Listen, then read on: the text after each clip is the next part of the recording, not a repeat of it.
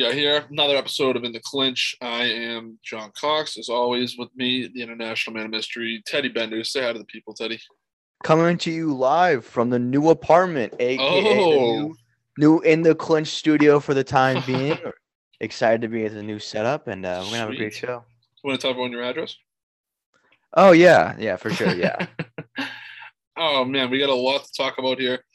Good weekend of fights, dude. Crazy card, a lot of knockouts, a lot of exciting stuff, couple of submissions. Good main event, very good main event, and a good co-main event as well.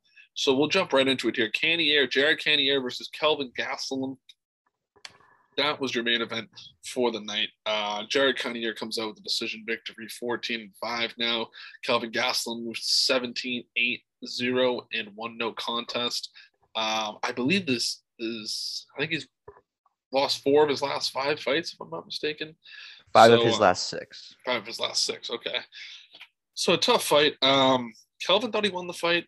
I'm watching it. I don't think he won the fight, but it was closer than I don't think he won it, but I think it was closer than it wasn't a blowout, is what I'm getting at. Let's see. This is obviously at middleweight, so that kind of shakes things up here. It does more for Jared Cannonier's name than it really does anything for Kelvin Gastelum. I don't think it really discredits Kelvin Gastelum too much, because if you, I sent you that tweet earlier this week. I mean, he has fought some fucking killers his last his whole career. Oh yeah, especially people bring up the whole Gastelum's lost 5 of his last 6. I think that's pretty unfair. If you look back at who he lost to Izzy, Till, and Hermanson. The first 2 of those were impressive despite the fact that he lost, and they were pretty close fights. Then he beat Ian Heinisch. He lost to Robert Whittaker, by the way, on short notice, and he was in that fight the entire time. And now he lost another really close fight to Jared Cannonier. So really, the whole talk of him being 5-6 of last fight and his job is at stake, that's all overrated. He's lost to the best in the world, and that's what happens when you fight top-level competition. And you take whatever fight they give you.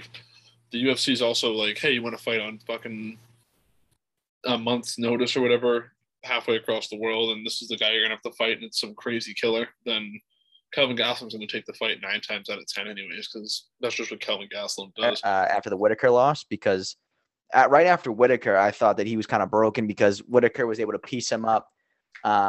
Whittaker did a really good job of keeping on the outside with his jab, and he really busted his face up. So I didn't know how Cannonier would look confidence-wise after that, but he responded in a big way here, went the distance, and he did a good job of controlling this fight despite Kelvin Gastelum's pressure. Kelvin Gastelum kept coming forward the whole night despite being hurt, despite being dropped. All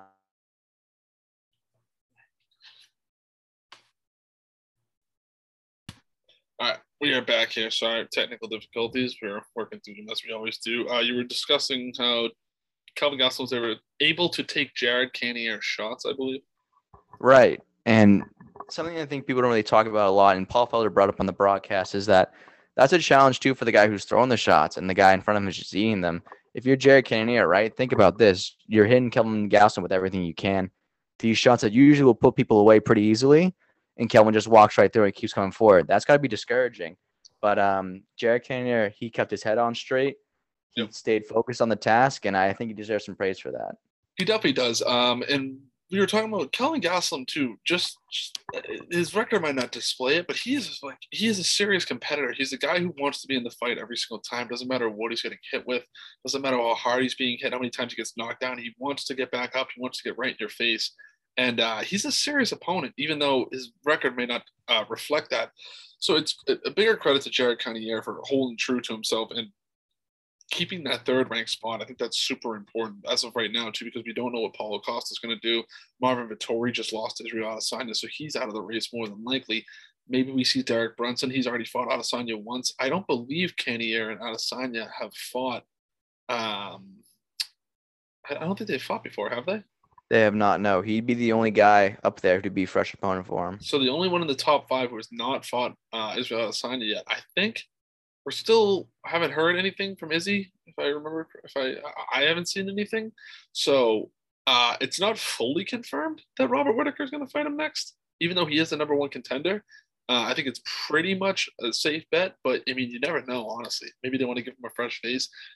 I mean, I think the rematch between him and Whittaker does much better numbers than that.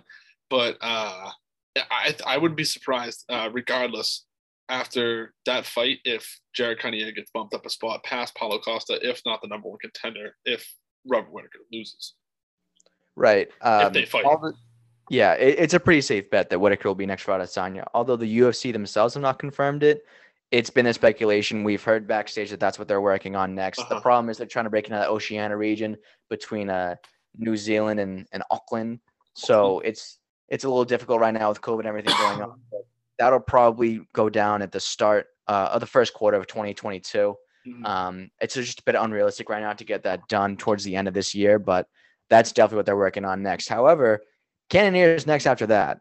But what's an interesting fold of the story is that Cannonier in the post fight was talking about how he's broke and he doesn't make a lot of money off these fights. And he said on Aaron Hawani's show on Monday, he's gonna have to fight again because he needs money. He needs to fight to keep. That's his only source of income right now. He's got no sponsorships, nothing, no other forms of revenue outside of fighting. He needs to be active if he wants to make money. So he's going to fight somebody else down the rankings and then probably challenge for the title, assuming that he wins that fight. I mean, there's a lot of guys coming up in fights here. We got Paulo Costa's going to face up against Vettori soon. Derek Brunson's going to fight Darren Till soon. Sean Strickland and Luke Rockhold will also be facing off soon. So the winner or loser of any of those fights makes sense for him. And this timeline with Izzy and Whittaker allows him to, take some time off if he wants himself because they're not in a rush to fight right now. So there's a lot of options out there for Jared Cannonier. However, he has cemented himself as the second in line for the title shot behind Robert Whittaker. Definitely. Moving on quickly here, we're going to there's some rumblings here with Khabib Nurmagomedov versus Jose Aldo. Not a fight, but they've got some beef, I guess, going back and forth. You know more about this than I do, so you want to fill the people in? So Khabib was at a press conference, basically. He was asked about Jose Aldo because Aldo has just beaten Pedro Munoz. He looked really great in that fight. It was a big improvement for him. And Khabib said, quote, he got beat up when he fought Piotr, right? A guy wins one fight and everyone starts talking. When Conor fought Cowboy, he looked like a lion. When he fights stronger opponents, he looks like a scared chicken. Wow.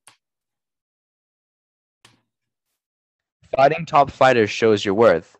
Let him fight Piotr the same way. Then we can say he's peaking again. You saw what he did. He closed up and waited for the ref to stop the fight. That shows that you're not at your peak. If you're getting hit and you're conscious and you're not defending yourself, I call those fighters businessmen. They come out to make money, end quote. Listen. It's interesting. It's undeniable that the version of Aldo that fought Pedro recently is an extreme improvement from the version of Aldo that fought Piotr Jan for the vacant title last summer. Right. So, and even with that aside, I don't know why Khabib is feeling the need to come at Aldo like this. They've never had beef. Aldo's a bantamweight currently, and Khabib is a retired lightweight. So I don't see where the need for him to come out and say that kind of thing is, especially when Aldo's never been disrespectful towards Khabib. He's always been a really well-respected figure in the space. I mean, and even though Pedro is not championship caliber at the moment, he's still an elite fighter, and we can be impressed with Aldo's performance.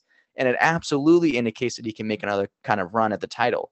Mm-hmm. It's just, it doesn't make sense to me why they're beefing right now, but it's a big story. People have picked up on it. And yeah, it's also sparked a lot of debate about their Aldo versus Khabib's legacies, which is an interesting conversation too. But yeah, I think they're both probably the greatest of all time in their respective weight classes. I just don't understand. Yes. I mean, obviously Khabib's never lost, but if you're getting sometimes you just lose a fight, your ass kicked, and then that's the end of it. I mean, just because he's conscious doesn't mean that he's giving up because he's not winning the fight. I think that's I think that's an odd quote for Khabib, but nevertheless, yeah, I agree. It's strange that he's beefing with Aldo. I would say the only reason would be that Piotr Jan is also Russian, and it's just like a Russian.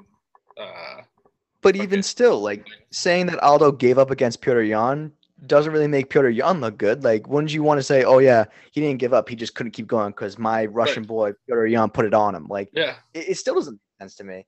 Aldo's only history with Khabib is that Aldo wanted to fight Khabib in early 2017. He wanted to move up to lightweight and fight Khabib when Khabib wasn't champion and no one wanted to fight him because Aldo was still chasing the Conor rematch, if you remember this era correctly. Yeah. And the UFC just didn't want to have him because it made no sense and all this and that. But even then, it wasn't like a disrespectful thing. He said he wanted to move him, challenge himself because Khabib was viewed at that time as like the guy to beat at lightweight. So Absolutely. I have no idea where this stems from. It's just really baffling to me that a guy who's retired is coming after Jose, who is a former champion himself. And it's just confusing to me. Yeah, I'm as confused as you are. I don't understand like, the gripe with Aldo, but I mean, it is what it is. I guess who fucking knows? I don't know. I don't know what to make of it. I guess we'll just have to keep an eye on it and see if it develops anymore from there. The next thing we have written down here is Gable Stevenson. So for those of you who don't know Gable Stevenson, he's an Olympic wrestler for the United States. If you haven't, maybe you don't know him by name, but I'm sure you've seen the clip by now. He had that crazy gold medal match. I don't remember the Russian guy's name. I believe he was Russian. And he won with like fucking 8 seconds left or something like that. He rattled off a bunch of points and like kind of got like a buzzer beater win for the gold. Gable Stevenson is in talks to try and get a UFC contract. He's also talking about possibly joining the WWE. And then on top of that, also talking about, I guess the Buffalo Bills have some interest in him. So if you're Gable Stevenson, he's made a huge name for himself at the Olympics. He's kind of becoming like, I'm not sure if he's a superstar per se, but he's an interesting case for sure. He had definitely one of the most memorable wrestling matches in Olympic history. And if he's trying to grow his brand, this is definitely the way to do it. This is, I think, a really, really good example of a rare case in combat sports where we have a really high level free agent who could realistically go anywhere he wants. Right. WWE, UFC, Bellator, they're all calling his name right now. Yeah. And listen, he also has aspirations of crossing over into football. He said right now that's more of a priority than fighting in any sort of capacity, which is interesting to me. He may go back for his senior year. I believe he's at Arizona State. I could be wrong, but that's neither here nor there. He wants to walk onto that football team and then perhaps pursue something with the Buffalo Bills. But for sure, he would like to get another national title back-to-back for his college, which is history in itself. But he's really looking at after college. What is he going to do? Is he going to go the WWE route? He definitely wants to go to MMA at some point. Is that right now, or is it after he goes to pro wrestling? That's kind of where he's at right now, but he's doing a great job of leveraging and using these negotiation tactics against people like Dana White, against people like Vince McMahon or Scott Coker of Bellator. In my opinion, and Ariel Helwani has echoed this himself, a lot of people in this space agree with this. He should go to WWE first. This is known as the Brock Lesnar route, right? So imagine Gable Stevenson, regardless of what he does in college this year, even if he doesn't win the national championship, still winning an Olympic gold medal in wrestling gets you a lot of fans, especially in that wrestling space. Right. Imagine if he went to WWE. He's a heavyweight, right? And him and Brock have a history, and he's been going to Brock a little bit too. They could set up a fight like that where maybe he beats Brock or he doesn't. I don't know. I don't really follow the pro wrestling stuff. It's just not real. It's just not my thing. But he could get a lot of fans over there, right? Yeah. And then cross over. Remember when CM Punk came over and he was like not at a UFC caliber level, but he had a lot of fans, so he generated a lot of interest. I think that, but Gable Stevenson is a gold medalist in wrestling, and he could do some damage at heavyweight, right? Right. Him coming over, he has a unique opportunity to not only be world champion, but he could also be a huge, massive superstar that crossed over in the mainstream. And by the way, he's 20.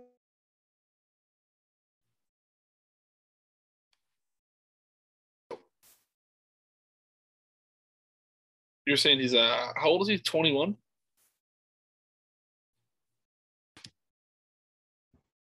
So basically, Gable Stevenson has a unique opportunity to not only be a world champion in whether that be pro wrestling, UFC, Bellator, whatever. He has the skills to pay the bills, but he also has the potential to be a huge star and really blow up and cross over to the mainstream. So the sky's the limit for Gable Stevenson right now. Yeah, I 100% agree. I think that this kid's he's exciting. He definitely, like, I've heard him in a lot of interviews. He's got a good personality. He's got the he's good at selling himself and making kind of building his own brand. But what's exciting for me about this kid is that, one, that he's so young. He's 21 years old. He can do whatever the fuck he wants. Technically, if he did join the NFL, I believe he's the youngest you can be eligible. I think the minimum age is 21. I think I might be wrong about that, but I believe it's 21. So he's got plenty of time to try to do that. I think I agree that football is probably the way to go first because you can get guaranteed money there, more money than you're going to get in the UFC for sure, or any other fighting promotion. Or I don't know WWE would pay him well too, though. That's the thing. Yeah, I'm not sure how the WWE contracts work. Maybe they give him more than the NFL would.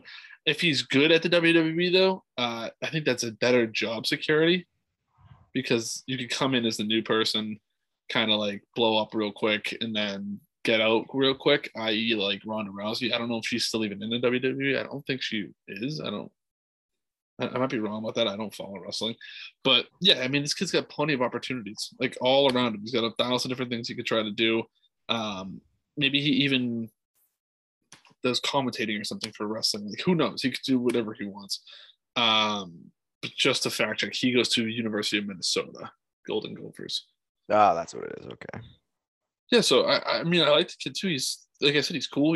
He's fun to do. Like, he sounds fun on interviews. He's witty. He's obviously a beast at wrestling. I'm sure he's gonna keep going to the Olympics. He's only 21, so yeah, it's exciting stuff. Now, this is this weekend, I think. Jake Paul versus Tyron Woodley. I believe it's what, Friday or Saturday. One. Or maybe it might be even Sunday. I don't know which day it is, but yeah, it's on Sunday, the 29th, I think. Yeah. Okay, that's pretty fucking stupid. I don't know why they do that, but all right. Why would you not do Friday? Like, I get Saturdays the UFC, but like Friday, why? Showtime boxing is just, they do whatever they want. They did the same thing with the Floyd fight, was on a Sunday too. I don't know what they're aiming at something there, but I don't know. I don't know. I don't understand any sort of. I don't know why the NFL's on Sunday. I don't know why. Like, I don't know. I think it's, why would you want to do something on a work night? But that's hearsay. What the fuck was I going to say now? Oh, so I guess have we talked about this at all? I don't think we have. No, not at all. So, I'm kind of like over the whole Paul brothers thing, but if you want my honest opinion, I think there's a good to fair chance he beats Tyron Woodley. I don't know about you, but. Well, that's what the betting line would indicate. It's like basically dead even money. I think Jake might be a slight betting favorite. Like you said, a lot of people are kind of over the whole Paul boxing thing.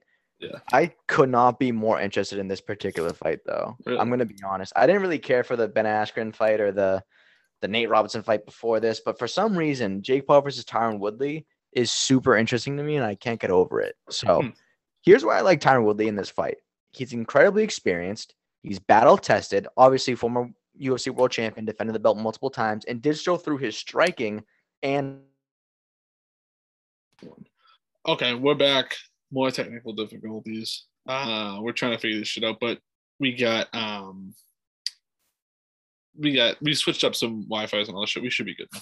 Anyways, we are talking about how interesting this matchup is because Tyron Woodley has experience, a ton of experience, obviously, in combat sports, and Jake Paul also has experience, not as much and not at such a high level, but I just I don't know where Tyron Woodley's head is at.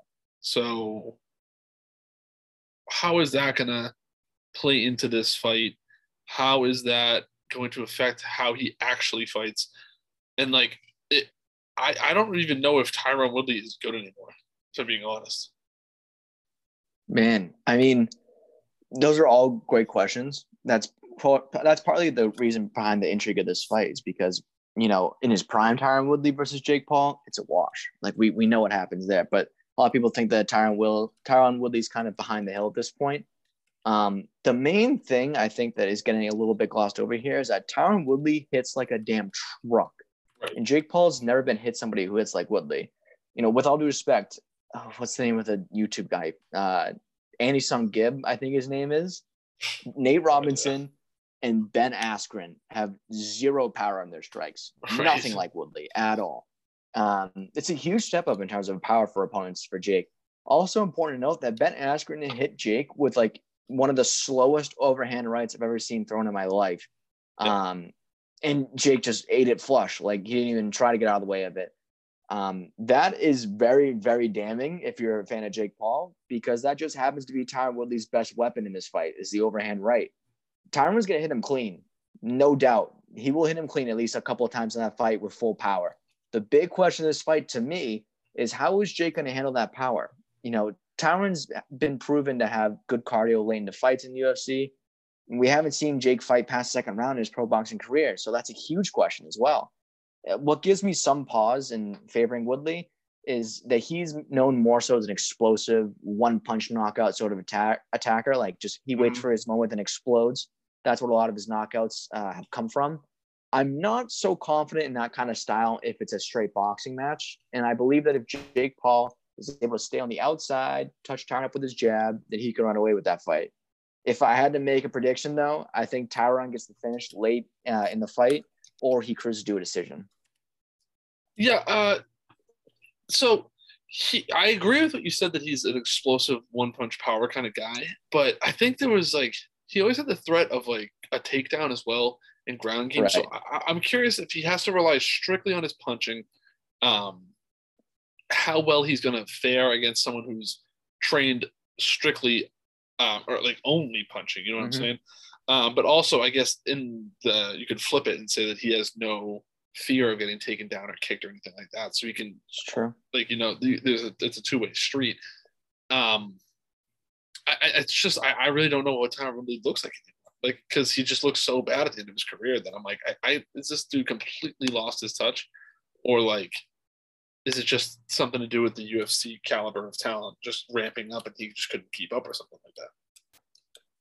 Yeah, I mean, it's all great questions. We really don't know until we see the fight. You could chalk it up to many different things, honestly. You know, Tyron, he faced Kamaru Usman, and it seemed like he just wasn't even there in that fight. Not to say that Usman didn't completely dominate him in that fight, but it wasn't vintage Tyron Woodley. And then after that, he had the Colby Covington fight, the Damian Maia fight.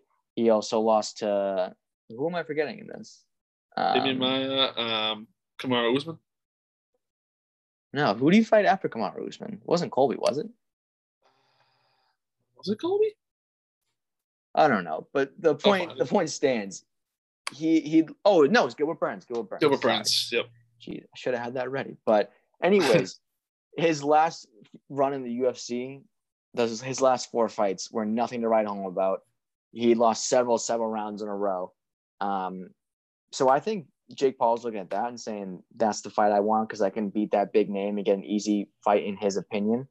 But I just don't know. I think that we're going to find out in this fight that there's levels to combat sports, and it's going to be, in my opinion, I think Tyron's going to knock him out late in the fight. That's just my opinion. All right. I really don't know what I don't even know I honestly don't know what's going to happen. I have no idea. I think that there's a chance that Jake Paul knocks him out. But I mean, yeah, I mean, it is Tyron Woodley too. We can't forget he still has so much power that it's like, it really only does take one punch. It's just a matter of that he couldn't land the punches in the UFC. So I don't think it's going to a decision. I can tell you that much.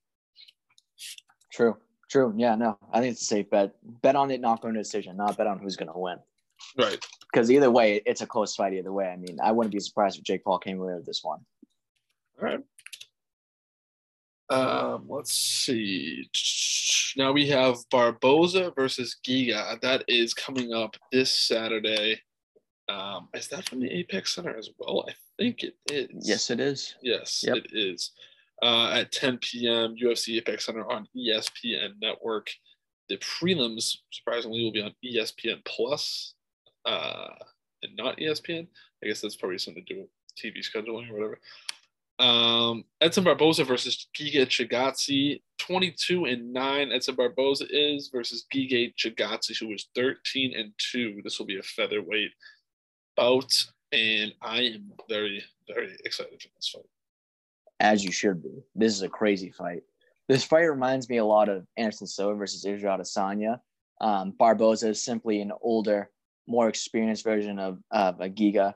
Both of these guys are extremely high-level strikers, both known for their explosive kicks more than anything. If you haven't educated yourself on Giga Chikadze's career, go look up his highlight tape because his fighting style is box office. I mean, he's entertaining every single time, much like Barboza. And by the way, Edson Barboza holds claim to some of the best knockouts in the history of this sport. Yeah. Think Sports Center top 10 plays type of action for this one. I mean, the spinning shit is going to be going on. People are going to get hit in the face with ankles. It's going to be crazy. I can't wait. Yeah, Giga Chikadze is like such a. I feel like for whatever reason he's not like a well-known name yet. I think he should be. I think he's fucking terrifying. This Featherweight is his chance. Featherweight's obviously we've talked ad nauseum about featherweight and how good it is, but like him being ranked all the way down at 10th is like crazy for how good he is and how scary he is. And then even Edson Barboza, respectively, at 9, it's like it just shows how good this division's become. But I agree that it's gonna be fucking insane. It's gonna be a lot of unorthodox fighting, like moves, strikes, crazy stuff all over the place. I don't know. It's such an interesting fight that I don't know which way I want to lean on this. I think I like Barboza in it, but I don't know. I mean, Giga is just flying to the rankings too. Right. No, Giga's on a tear right now. I think Barboza's experience is going to be the main thing that would help him get through this fight. He's been in those deep waters. And by the way, his recent losses, a couple split decisions, a loss to Justin Gaethje, which joined the club. A lot of people lose to that guy. I mean, Barboza, don't mistake it. Like he is no slouch himself. He's not declining so much as everyone thinks he is. He's still very much in this, and I think his experience is going to carry him through this fight. Although close, I think Barboza will edge it out. I think I'm trying to think. It's like part of us to be like, oh, it's going to be like a first round knockout, crazy, but then like we've seen Barboza just like butcher dudes and go decisions too. True. I don't know which way I want to lean on how it's going to finish either. I think more than likely I'm going to go with a TKO in the 3rd round for Edson Barboza. You know, it's a good point you brought up. The more I think about it, the more I can remember us seeing Barboza come out really strong and explosive and throwing crazy combinations. And then he kind of does lose that cardio. And that's because he's a very fast twitch muscle build kind of guy. He explodes. He has a lot of crazy techniques that are very taxing on your gas tank. So that could happen. I could see that happening. But either way, I mean, this fight, no one's going to complain at the end of it. It's going to be entertaining. Yeah, it's definitely going to be entertaining. Now we're going to get towards the end of the episode here. We're going to wrap it up with fan questions. We got a bunch of these here. We got about 6 or 7, it looks like. So first question here, when will Amanda Nunes return? That I think is up to the UFC. I'm not really 100% sure. I would say as soon as possible. I don't think she's going to like take a little layoff or like, I think she's probably ready to go right now. It's just a matter of whenever she's cleared. But yeah, she's been training I would say recently. sooner. She just got back into it. Yeah, I'd say sooner rather than later. What's interesting is Juliana Pena, she kind of like motioned her way up to the mic at the last big press conference they had in front of fans, and she asked Dana White herself. She said, "When is Amanda Nunes going to come back?" Because she heard a rumor that it was going to be December, but Dana White said that he couldn't confirm that. So at least I can tell you that the UFC is looking around December for her return. I'd think more so like first quarter of 2022, probably in January or February. But that fight will happen no matter what. Juliana Pena is not losing her title shot because Amanda Nunes tested positive. They'll get that fight done. Yep. It seems like Amanda didn't have a tough battle with COVID either, so that'll be a good fight. But either way, Juliana Pena, she's got a chance against Amanda Nunes. I can't lie, but it's not. It's Amanda Nunes at the end of the day. Like she's going to be like a minus 600 favorite. Like it's going to be tough to pick Juliana Pena or anyone for that matter against Amanda Nunes. But I will say I love what Juliana Pena is doing. She's actually trying to promote this fight. She's going at Nunes. She's poking back at the bully, which a lot of people don't do to Amanda Nunes. And that's exactly what that division needs. They need someone to poke back and make it exciting. Reminds me of when Chael Sonnen was going back at Anderson when Anderson was untouchable. Right. You kind of need that, and it makes it interesting. Sorry, 1 second. My phone was gonna die. So I agree with what you just said too. I think it's interesting that because Amanda is so likable, everyone seems to enjoy having Amanda Nunes around, even though she's such a beast in that division. Obviously, one of the best MMA fighters of all time, definitely the best women's MMA fighter of all time. I guess you could debate maybe Shevchenko was up there with her as well. Excuse me, but I actually agree with that too. I like the way that Pena is kind of talking some shit and riling her up, and not just being like, "Oh, I'm excited to fight her" and stuff like that. She just doesn't like her. She doesn't like Amanda Nunes for whatever reason. I think maybe she thinks that she's been on top for too long. Now she's got a chip on her shoulder kind of thing. But I agree. I like the way that she is talking shit to Amanda. I like the way that she's not doing what everyone else is doing. And I don't want to say cowering away, but she's not just she doesn't seem afraid of Amanda. You know what I mean? Right. Yeah. And that's the main thing. It seems like people fight Amanda scared. It seems like people are a little intimidated by her. Kind of like when Mike Tyson was at his peak and people were just scared of him. They would lose before they even fought. I feel like a lot of people lose the fight against Amanda before they even step in there with her. Right. But exactly. that being said, as well-rounded as Juliana Pena is, I don't see her being better technically than Amanda Nunes in any area of the game. I don't see her outlasting her. I don't see her better cardio. She's not stronger. She doesn't grapple better. I as much as I would like to pick her as the underdog, I can't see it happening. But crazier things have happened. I think we do this. It's a broken record. I think it happens every time Amanda Nunes fights. But I'm just gonna say it again. I think of anyone that has fought her as of recently, I think this girl seems to have the best chance. The last one I thought was maybe Jermaine Durandamy, but it kind of what's it called? Fizzled out and didn't end up working out for Jermaine Durandamy. The only reason I thought was just because she beat a dude one time, but what? Jermaine Durandamy? Yeah. Yeah, she knocked out a guy in the sanction fight. Oh, that's cool. Well, I believe it was her. Maybe I know someone did. I'm 99% sure it was Jermaine Durandamy. That was my one talking point though. But I was she beat a guy, so maybe she could beat him in. Well, she had some problems for Amanda on the feet. She stood there with her, and Amanda, if you remember, had to take her down to control on the ground to win that fight. So, and that's the one girl I always circle back to. Is damn, Jermaine Durandamy has the skills to pay the bills on the feet. She can give Amanda problems if she can work more on her ground game. So. Right. I guess that's something to look forward to in that division, but who knows? As far as Juliana Pena goes, no, I don't give her much of a chance, respectfully. Jermaine Durandamy knocked out, who was it? Tom Ways. It was in a boxing match. 40 pounds heavier, though. So, fucking Jesus She Christ. was or he was? He was. Oh, that takes some serious power. Right. So that's why I was like, oh, maybe she could beat Amanda. I don't know. Shout out GDR. But yeah, no, I don't hate Pena's chances. Again, it's like you said, it's gonna be minus 600 for sure, something around there. But hey, fuck it, it's anything can happen on any day. That's why fighting is fighting. Who knows? I think everyone was kind of shocked when Ronda Rousey lost. Didn't think that was gonna happen as early as it did, especially not the Holly Holm at the time. And then Matt Sarah beat GSP. GSP. There's plenty of examples, especially in MMA. Anything can happen. This sport's so crazy. Fighting is fighting. You can't play fighting. Right? So let's see. Whew. Legacy. We talked about this a little bit earlier. Legacy versus Legacy. Who is higher in the all-time GOAT rankings, Aldo or Khabib? Khabib. You think Khabib is more all-time great? Oh man. We can start off. We both agree that Khabib's the greatest lightweight ever, and Jose is the greatest featherweight ever, right? Yeah.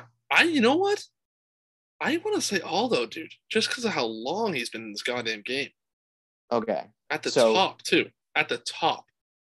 So what's the argument for Khabib? He's 27-0, right? Mm-hmm. Dominated. Lost 2 rounds technically. Really just won to Conor. The Gaethje one, he should not have lost that first round. That was crazy judging. But anyways, dominated everybody, finished his 3 defenses, Conor, Dustin, Gaethje. He finished all of them. And he fought, what's his name, Ally Quinta on short notice to win the featherweight belt, or the lightweight belt. Yep. The digs on him are his first 10 or so fights were against guys who combined had no wins. He's gotten gripe before for being a bit of a stat patter with things like that, but really the main thing that I can't give Khabib the nod over Aldo for is that his longevity on championship level. He has 3 defenses, all against guys who are not known for having really good grappling skills, other than Dustin Poirier's jiu-jitsu background.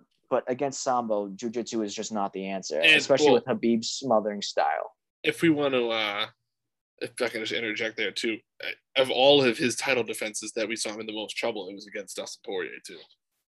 It's true. But even still, even if that wasn't the case and he was beating wrestlers, right? Right. It's still just 3 defenses. It's 3 defenses at a championship level. Jose Aldo, people forget this, was undefeated for 10 years as champion. 10 years. He was the first featherweight champion in the UFC. Like, they made the division for Aldo. Right. I think a lot of people, once he got knocked out by Conor real quick and then lost to Max, by the way, the only other 2 featherweight champions other than Alex Volkanovski. Oh, by the way, he also lost to him too. That's his other loss. It's crazy to me that people just kind of write this guy off. And also, people don't talk about. Sorry to interrupt, but people don't talk about like the knockout that Conor had over him was insane in and of itself. 13 seconds, first punch, all that stuff. But people don't talk about just how like actually insane that was. Because, like, if you were like, I think Conor knocks him out in the first round, like, anyone you ask would be like, are you out of your fucking mind? Like, you know, like, it was a complete, I don't want to call it a fluke because it was clear preparation. It was.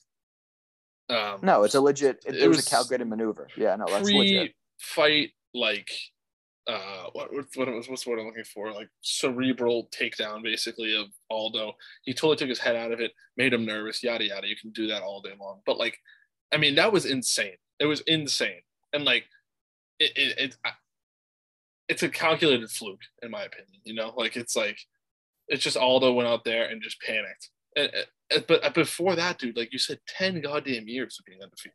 10 as champion. It's just we're comparing apples and oranges here. It's like when people compare Khabib to John Jones. It's like John Jones has 15 world titles to Khabib's 4. Right. Like. I'll give Khabib credit. I think he was more dominant than Aldo was in his career. You can say that. Yeah. Khabib was more dominant against lesser opponents. I think Khabib's the most dominant fighter of all time, probably. Yes, that's fair. I'll agree with you on that. He's the most dominant fighter of all time. Yeah. Jose Aldo consistently sought out the toughest fights in his division for 10 years. Right. Took them on and made it look easy. When he had a close fight against Chad Mendes, he said, I want him again, by the way. And then he finished him. Like, it was that's the kind of guy that Jose Aldo finished is. him like spectacularly too. Yeah. Oh my God. Like, just go look at Jose Aldo's WC run. Like, those highlights are crazy. And for especially now, this Pedro Munoz win's going to age extremely well. And he also challenged for about a different weight division, which is something that Khabib never did. Khabib would never even consider moving up to welterweight, which is another thing people kind of will give him criticism for, which I don't think is necessarily that fair. I don't think it matters that much if he wants to stay in one weight class or another. Right. But I agree. It should count if you're comparing him and Aldo, because Aldo's more willing to go up and down weight classes. So legacy-wise, I'm saying Jose Aldo has a more complete resume than Khabib, despite Khabib being dominant, undefeated. It's just not against that super high level for as long of a time. Not saying that Conor, Gaethje, and Dustin aren't high-level wins, because they aren't. That's the highest level he could have got at the moment. But longevity-wise, at that level is what I'm looking at when we're talking about GOAT status. And I think Aldo's just ahead of him. Yeah, I agree. I think Aldo's ahead of him as far as that goes. Next question we have here. Now that Manny Pacquiao and Conor both lost, do we ever see that fight happen? Personally, I don't give a fuck. But if we want to talk about it, then I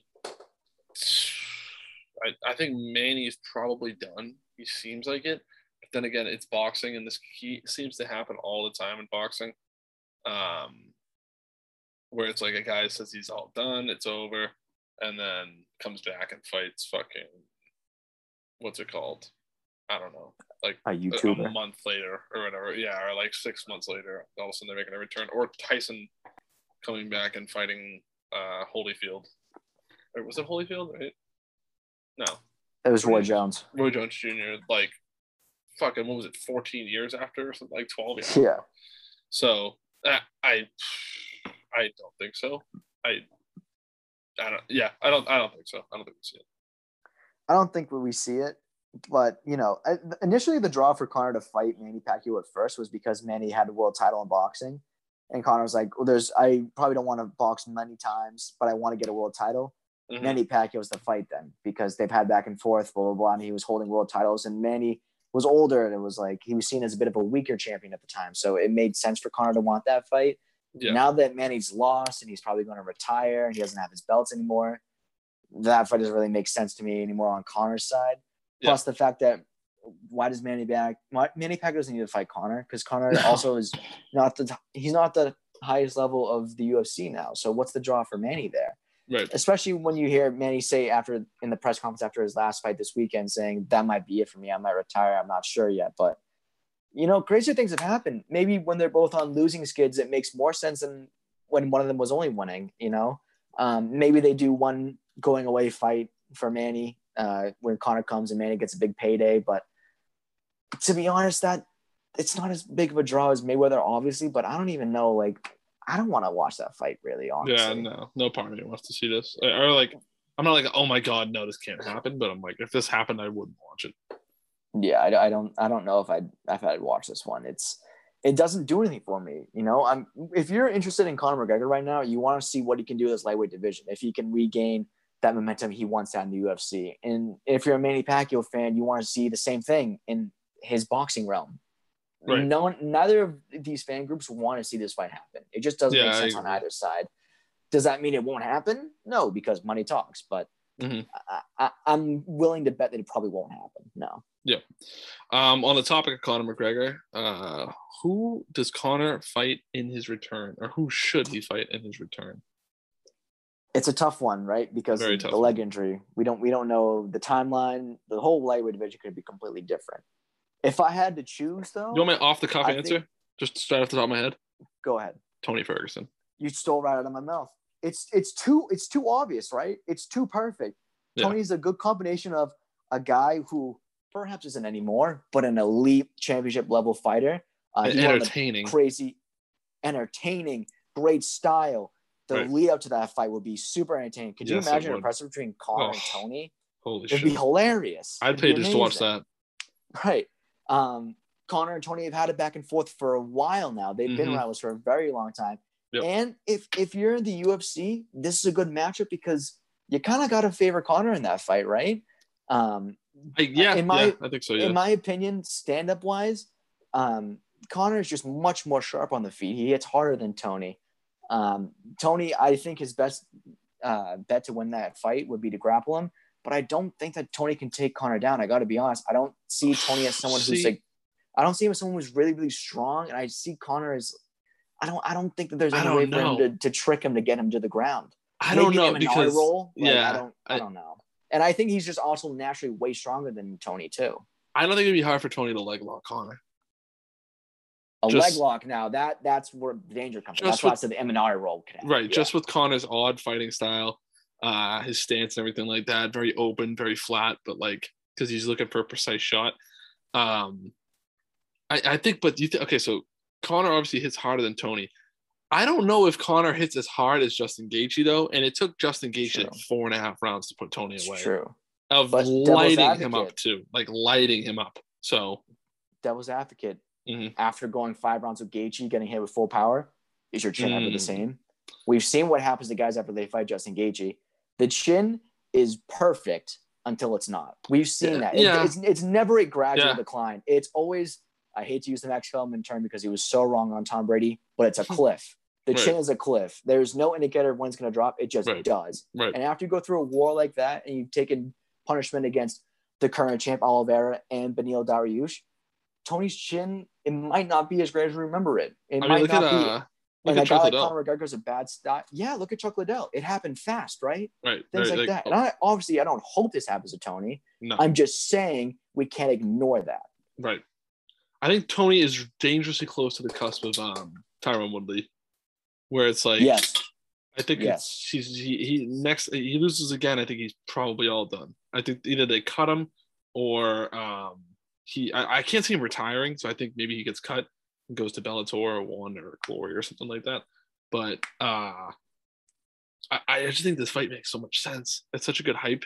And if we're going off Conor's rehab, I don't remember the exact, I don't know if there even is exact numbers of when this may happen, but when he will return, strictly going off what I think is going to happen with Dustin Poirier, because that's obviously the fight that Conor wants to make. That's the fight they both want. I think it's gonna be a long time before they're both ready and like the stars align, where they're both good to go at the same time. So I think the Conor versus Tony fight makes perfect sense as a rematch, or not a rematch, a return fight. A lot of hype behind it. They can both sell the shit out of this fight.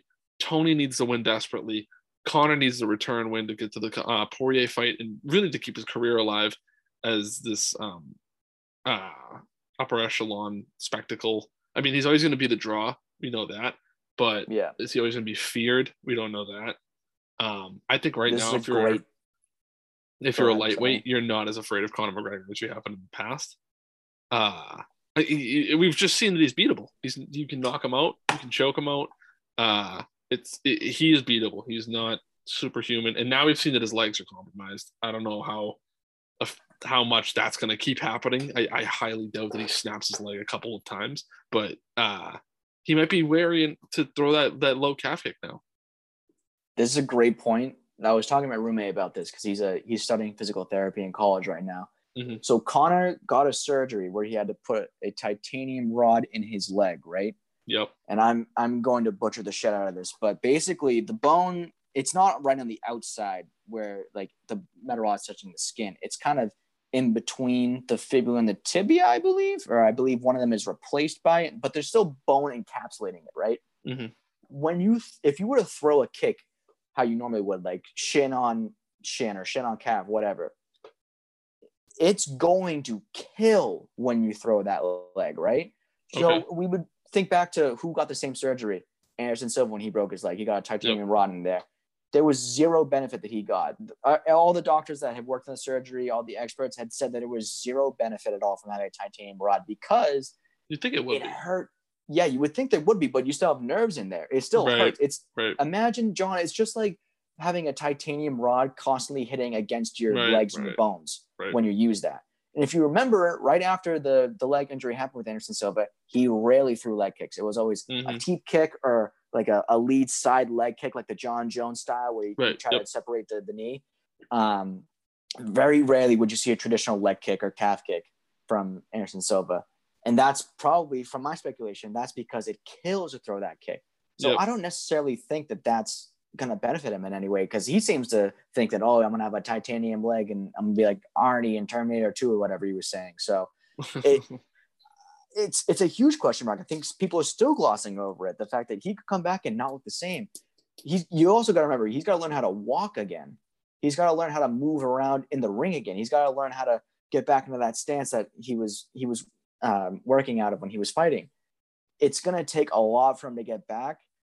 And I think throwing him into a championship fight with Dustin Poirier at the time, if he beats Oliveira for the belt or not, I think that's a lot to ask for. And that's why I think a fight with Tony is a better option, because Tony himself has leg problems too. We saw after he tore his knee up against, or I shouldn't say against because he tripped over a wire, but once he tore his ACL, he never moved the same again.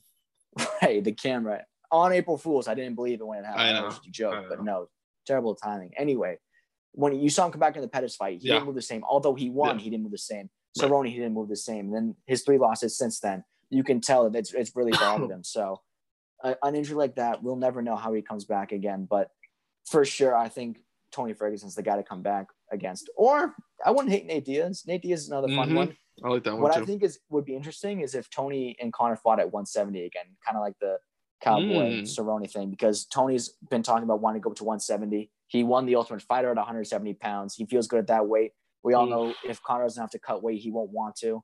It Tony could be another one of those dude. fights. That is a right? dangerous man for Conor McGregor. It's a dangerous fight either way. Dangerous fight, but if you're the UFC, you like his chances against Tony way more than Dustin. And yeah, what do we say? It moves the needle for sure. And we're not giving Conor any easy fights. Conor's not fighting unranked guys. He's fighting guys in the top 10. Right. Oh, so absolutely. If you want, Tony Ferguson is the perfect guy of a winnable fight in the top 10 to prove that Conor can still fight there, and then we'll talk about Dustin. Yeah, I agree. I think he wants he has to fight before Dustin just to shake the ring rust off, get his confidence back, get used to being in the cage again. If he wins the fight handily, I say fight again right away and just fucking stay active. No need for another fucking 6-7 month layoff. If Dustin's good to go in 2 months, he's good to go in 2 months. Fight again in 2 months. I think that would service him a lot better than all these long layoffs and stuff like that, because you got to think about how busy Conor is too. He's a busy guy. He's Conor fucking McGregor. Like, he's got shit to do. He's got promotions to do. He's got all these different things to do. So I think the less time in between fights, the better for him, because he can focus more on the fight back to back rather than all the other crazy shit he has to do all the time. Yeah, totally agree. But like you said, he's a busy guy. He's got a lot of businesses, his hands in a lot of different deals, stuff like that. Yeah. Fighting has to be priority number one. It has to be. If you're fighting at the top of this lightweight division, it's got to be number one. Like, you saw the difference when Dustin's saying, "Oh, like, fighting's what I do. I do this every day." Connor's on yachts. Connor's doing whiskey deals, McGregor fast program, stuff like that. He just opened a bar. Yeah, it's you got to be completely focused on the fighting. And if not, look what happened to Ronda Rousey when she went to Hollywood, got in all these movies, then she loses to Holly Holm unexpectedly and loses to Amanda Nunes. It's like, these guys at the top level, you've got to be completely all in. That's what it seems like. Because if you're fighting guys whose life is fighting and they need fighting, then, you'll see the difference. It's also the hunger thing. He doesn't have to. Conor doesn't need to fight. He doesn't have to. Yeah. But getting back to the question, he could fight really anybody in his return. There's a bunch of good opponents that he could match up with. But Tony Ferguson he hits all the boxes. And I think it's almost too obvious. Yeah. And then yeah, okay. Yeah. I was going to say maybe Michael Chandler or Gaethje, but they're going to fight each other. I don't know. I assume that fight's going to be fucking crazy, so. Right, but I would say those fights are more dangerous for Conor than Tony is, honestly. 100%. So if you're the UFC and assuming the UFC would want Conor to win, I don't think they're trying to get him out the bag. That's the guy who brings them the most money. They probably want him to win, right? Mm-hmm. Tony Ferguson's the fight to make then. Yeah, I agree. All right, so we're going to be wrapping up the episode here. We apologize for the technical shit that happened at the beginning, but we're looking to figure out a system that works foolproof from now on. Do you have anything you want to add before we wrap up here? I'll just check out Severe MMA. We got the podcast on every single platform you can get your podcast from. YouTube, Instagram, Twitter, also severemma.com. We got coverage and articles and blog posts. It's Ireland's leading MMA outlet, so check that out. Sweet. So we will be back next Tuesday for a full recap of, depending on how well the card goes, definitely the main event, but maybe some other fights on the main event for Edson Barboza versus Giga Chikadze live from the UFC Apex Center, 10 p.m. on ESPN. That is this Saturday, live at 10 p.m. from the UFC Apex Center on ESPN. Preliminary card starts at 7 on ESPN Plus. And we will talk to you all next Tuesday. All right, peace.